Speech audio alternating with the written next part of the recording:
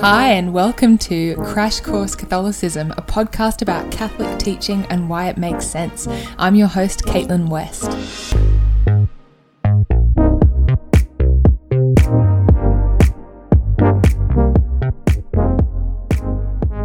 Hello, and welcome to episode 46 on the 9th commandment. So, the 9th and 10th commandments kind of go together. The 9th is, you shall not covet your neighbour's wife. And the 10th is, you shall not covet your neighbour's goods. So, both of these commandments are ultimately about what goes on in our hearts. The 10th commandment is mainly focused on envy, so desiring things that don't belong to us. And the 9th, which we're looking at today, is on lust, on desiring other people in a way that is incompatible with their and our proper end.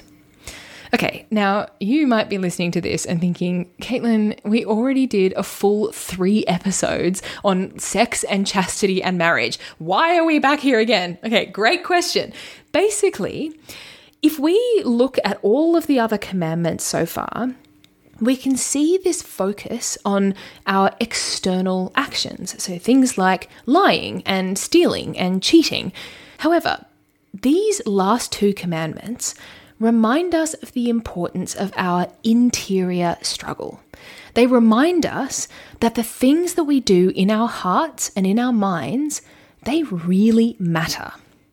So I remember a few years ago, I was at my grandma's place. I was like flicking through the channels on the TV, and an episode of that show, How I Met Your Mother, was on.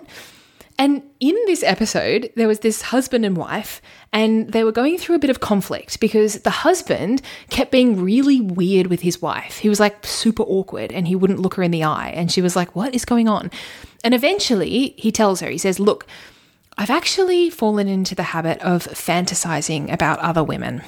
And I haven't cheated on you. I would never cheat on you, but I feel really guilty about it. In fact, I feel so guilty that every time I fantasize, I have to kill you off in my fantasy. I always imagine that you've like just died, and that's why I'm sleeping with this other woman. And the wife's response is so irritating. She's like, oh, babe, the only thing that I'm annoyed about in this fantasy is that you're killing me off. You don't have to kill me off. Seriously, who cares? You can fantasize about as many other women as you like. It's not like you're actually doing anything about it. And the husband is like, man, you're the best wife ever. And then they high five. And I'm like, that scene was not written by a woman. And it's kind of a silly idea, right? That you're only betraying your spouse if you actually act on your fantasies. Our Lord says it himself in Matthew chapter 5. He says, everyone who looks at a woman lustfully has already committed adultery with her in his heart. Now, why is that? Well, because as human beings, all of our actions originate in the heart and in the mind. The heart is like the center of a whirlpool. It's like that central point that everything else kind of spins out from. In fact, we are actually incapable of committing a sin that doesn't begin in the heart and the mind, because if we didn't internally assent to that sin, then we're not culpable for it. So in Matthew chapter 15, Jesus says, out of the heart come evil thoughts, murder, adultery, fornication. So those external sinful actions that we commit are actually an end point. They're kind of like an extension or reflection of sins that we're already committing in our hearts. So this 9th commandment invites us to purify our hearts. It invites us to rid ourselves of everything inside us that keeps us from God. Because until we do that, we will never be truly His, no matter how good we appear to be on the outside. In the Beatitudes, it says, blessed are the pure of heart, for they shall see God. That is such a true statement. I think of myself. I know that in those moments when I'm like full of envy, or I'm holding a grudge, or I've gotten a little bit too obsessed with Remus Lupin from Harry Potter and I'm constantly thinking about how he is actually my ideal man. I know that in those moments, I find it harder to concentrate in Mass or to pray. I can't see God clearly because my heart is cluttered up with all of these other things. It's kind of like when you're driving through the country and bugs keep hitting your windscreen. Eventually, you have to stop and clean the windscreen. Otherwise, you won't be able to see where you're going and you're going to have an accident. Now, of course, this doesn't mean that we can't love people and that we can't love the things of the world. Of course, we can and we should. However, the things that we love and the way in which we love them should direct our hearts towards God. They should be compatible with our Christian faith. Envy and comparison and unhealthy obsessions with fictional characters all distract us and they draw us away from what is real and true and important. They also draw us away from love and connection with other human beings. Like if I'm internally thinking of others with, a lack of charity, or I'm lusting after them in my mind, then I can't truly see them as children of God with infinite dignity and worth. They become objects for my own satisfaction. Okay, so we need to purify our hearts. But how do we do that? Well, the Catechism provides us with a useful guide in point 2520. It says that if we want to have purity of heart, we need to live 4 things: chastity, purity of intention, purity of vision, and prayer. So let's unpack each of those. Now, we kind of already covered chastity in episode 39, so you might want to go back to that if you want to think about it more. But the emphasis here is on living chastity internally as well as externally. So that means guarding my thoughts, right? Guarding my imagination.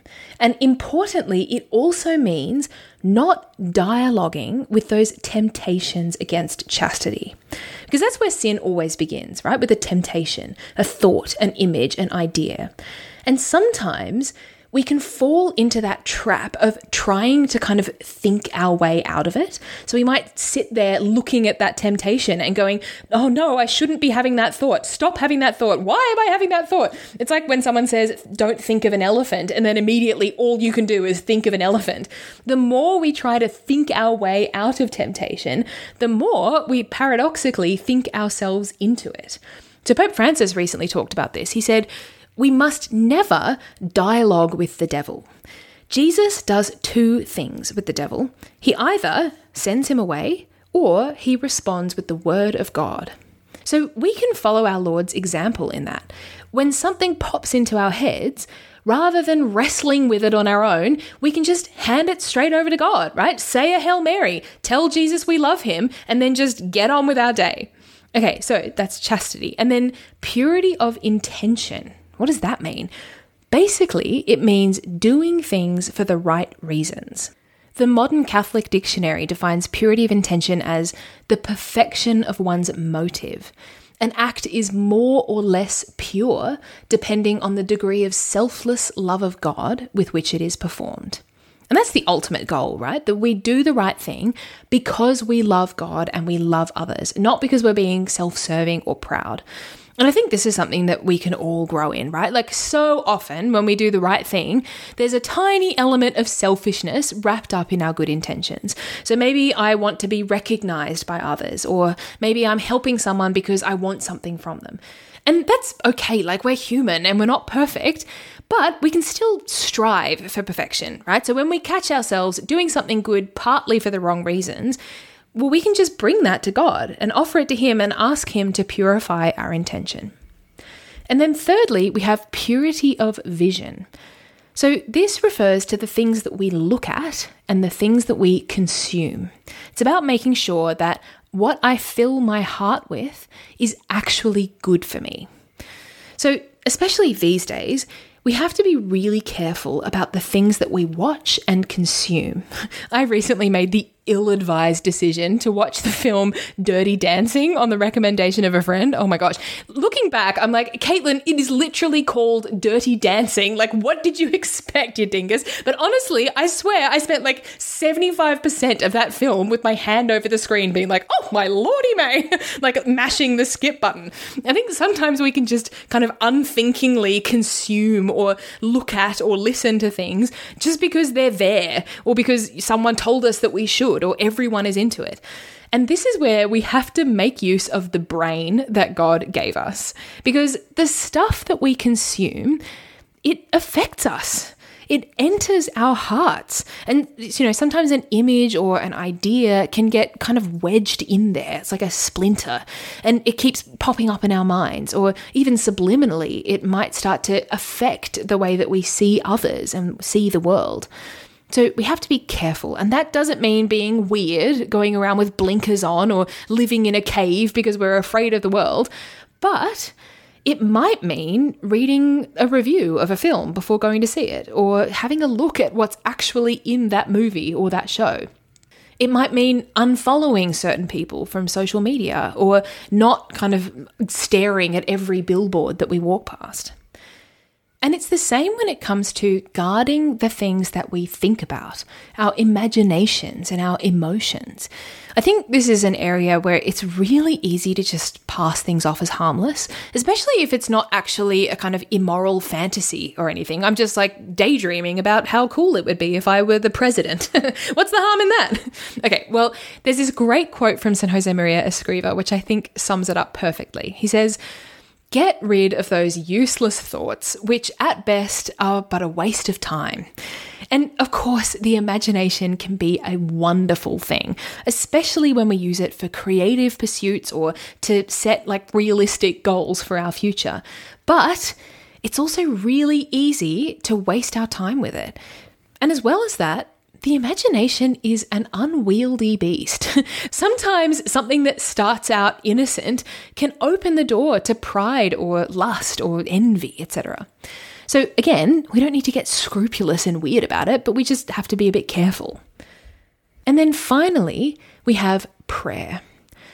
If we want to be pure of heart, we need to lean on God. We can't do it by ourselves. There's a quote from St. Augustine's Confessions where he says, "I thought that continence arose from one's own powers. I was foolish enough not to know that no one can be continent unless you grant it."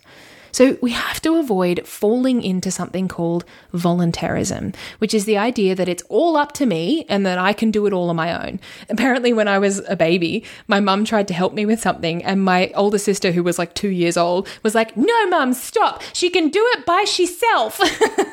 And sometimes that can be us, right? Being like, "No, God, I can do it by myself," which is silly. We can't. We need God's help. And one person that we can really lean on, especially when it comes to living chastity, is Our Lady. Mary is a mother. She's our mother, and we can go straight to her whenever we're struggling in this area. Now, the Catechism in point 2521 goes on to say that purity requires modesty. Okay, what is modesty? The Catechism defines it as refusing to unveil what should remain hidden. So this relates to the clothes that we wear, as well as having discretion in the way that we speak, the way that we look at others, and the way that we treat other people. Now, when it comes to modesty, especially around clothing, I think this can be a really tricky topic because there are a few misconceptions that might arise. One is the idea that modesty is all about shame. It's about hiding our bodies because we think they're dirty or something. The second is that modesty is just for girls and that guys don't have any responsibilities in this area. And neither of those things is true. So let's go through both of those, beginning with the idea that modesty is about shame.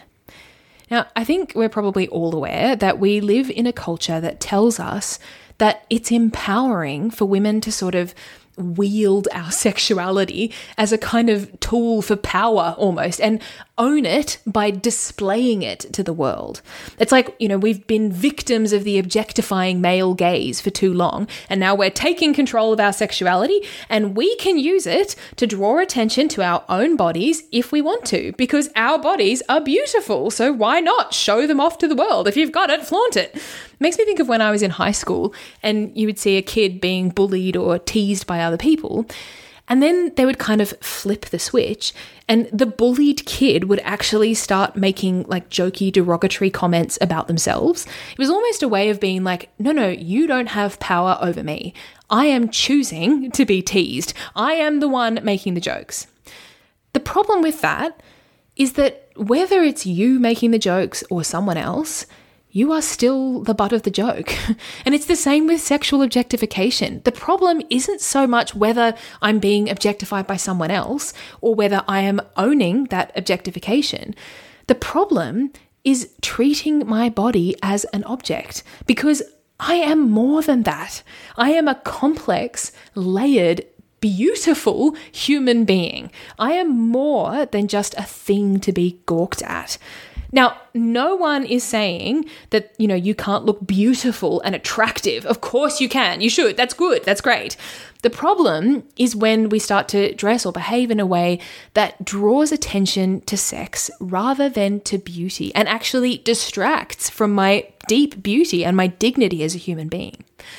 I feel so grateful to my mum for teaching me this. My mum is like a card-carrying feminist, and she explained modesty to us so well. She was like, guys, modesty is actually the truly, genuinely empowering way of owning your beauty. My body, your body, they are awesome. You are beautiful and wonderfully made. And it's precisely for that reason that your body is not for everyone to look at. My body is not for that leery old guy at the pool. Okay, it's not for that hormonal teenage boy at school. It's not for the random guy that I walk past on the street. It is not an object for someone else's gaze. It is for me and God and the person that I choose to give it to one day. And you know what? I don't need to show it to anyone else to be affirmed in that. I'm confident in my beauty and dignity and worth. So it's not about shame. I'm not hiding my body away because it's dirty. It's exactly the opposite, in fact. I'm covering those intimate parts of myself precisely because they are beautiful and good, and I refuse to objectify them. And the same thing goes for anything that's precious or intimate or sacred. Like, for instance, if I inherited a pair of diamond earrings, I wouldn't wear them to the grocery store because I know that they are priceless. And in fact, I probably would kind of veil or hide them in a sense. Like, I might keep them in a safe or in a jewelry box, not because I'm ashamed of them, but because they are too precious to just fling around everywhere. And if someone were wearing diamond earrings to the grocery store every day, that might suggest that maybe they don't realize the value of what they have. Maybe they don't realize that they're diamonds. If we are in the habit of dressing or behaving in a way that reveals our physical intimacy to anyone and everyone, maybe we need to rediscover the incredible beauty and value of our bodies and also of our human dignity. Okay, now I can hear some of you listening to this and being like, Caitlin, hang on a second, hold the phone, back the truck up. This isn't fair. I don't dress the way that I dress because I don't know my own worth or because I'm trying to objectify myself.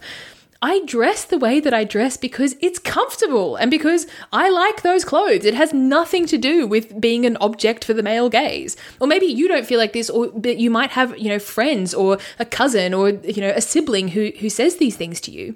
And that's an excellent point, okay? Thank you for making it. We can't assume that dressing immodestly is inherently some kind of power play or, an insecurity thing. Maybe you do just want to be comfortable. I think that's often the case. And as someone who lives in a city where it's often like 35 degrees Celsius and like 100% humidity, I totally get the thing of being like, you know what? I just want to wear as little as possible because it is really hot outside and I don't care who's looking at me. And that is understandable. However, point 2521 of the Catechism points out that modesty is in conformity with the dignity of persons and their solidarity. Okay, solidarity. So in other words, modesty isn't just about me because I don't live in a vacuum. Okay, it's also about the people around me. And I think we kind of get this intuitively in other contexts, that I don't always just wear whatever is comfortable for me. So, I wouldn't rock up to a wedding in my pajamas, for instance. And the reason for that is at least partly because I care about the couple and I don't want to insult them. When I love the people around me, I want to seek their good as well as my own. So, for instance, if I were to, hang out with one of my guy friends and he's a good guy who loves his girlfriend and he wants to be faithful to her, he does not want to look at me like that because I love him, not because I'm ashamed or afraid or guilty or because I'm responsible for his actions. No, because I love him. Out of charity, I'm going to avoid wearing something super revealing. And then I can extend that respect and that charity to all of the men around me. And okay, we have to clarify here. Sometimes it can sound like with this whole modesty thing, we're saying that men are just these out of control animals and that we girls have to hide our bodies because you all have no self-control and it's up to us to protect our own dignity. Okay, that is not the case. So if we go back to the Catechism, it says, modesty guides how one looks at others and behaves towards them. So in other words, modesty goes both ways. Living modesty is as much about guarding my own eyesight and treating everyone with respect and dignity, no matter what they're wearing, as it is about dressing with dignity. If I freely choose to gawk at someone else's body, that is on me. So as an analogy, if I were to pig out on chocolate cake, right, and fall into the sin of gluttony, I couldn't just say, oh, well, it's the cake's fault that I committed that sin. No, every person is responsible for their own free choices. Yes, we should all dress in a way that honors our dignity, but we all also have a responsibility to show respect for the dignity of others in the way that we look at and think about them and treat them. If someone is dressed immodestly, look away. You are not a monkey. You have free will. You can do that. Now, this leads us to that second misconception, which is that modesty is just something for girls. Obviously, women don't often have the same sex drive as men. However, we are not sexless creatures, and speaking on behalf of all the women of the world, it does not make things easier for us when guys are posting shirtless photos on Instagram with their abs hanging out. Don't do that. And in the same way, we girls have to make an effort not to objectify guys. I find myself doing it sometimes, walking down the street and being like, damn, that guy's got some biceps. And then I have to stop myself and be like, hang on, Caitlin, I need to apply the same standards to myself that I apply to the men in my life, okay? No one should be objectifying anyone regardless of their sex. Now, this is the point where we might be like, okay, modesty, important. So how do I do it? How do I dress modestly? For instance, what is the precise length that my skirt should be at? Or how much sleeve should I have? Okay, unfortunately, that is not quite how it works. The Catechism in point 2524 says that the forms taken by modesty vary from one culture to another. So there is no kind of mathematical equation for objective modesty. I mean, you even look at different body types and there are certain things that are going to be revealing on one person that just aren't on someone else. Also, I mean, side note, but I think sometimes we can rely a little bit too much on objective parameters and rules for modesty because it's just easier and it takes the responsibility off our own shoulders. We just have to follow these rules and then we're being modest. In reality, though, our hearts have to be in it. It's our own responsibility to actively look at what I'm wearing and think, okay, do these clothes that I'm wearing in this specific context, do they draw attention more to the intimate parts of my body and encourage others to objectify it? Or am I inviting others to see my deeper beauty and dignity in the way that I dress? And to be perfectly honest, I think at the end of the day. Not always, but often we kind of know when we're wearing something that's a bit borderline or a bit immodest. Like I feel it myself. If I'm wearing something that I'm like, oh, I feel like it's a little bit too short or a bit too tight. And then I leave the house and I can feel it. I feel a bit more self-conscious. I'm like, oh, like this doesn't feel quite right. Okay, we need to listen to that voice rather than kind of being like, okay, what are the exact rules for how I have to dress?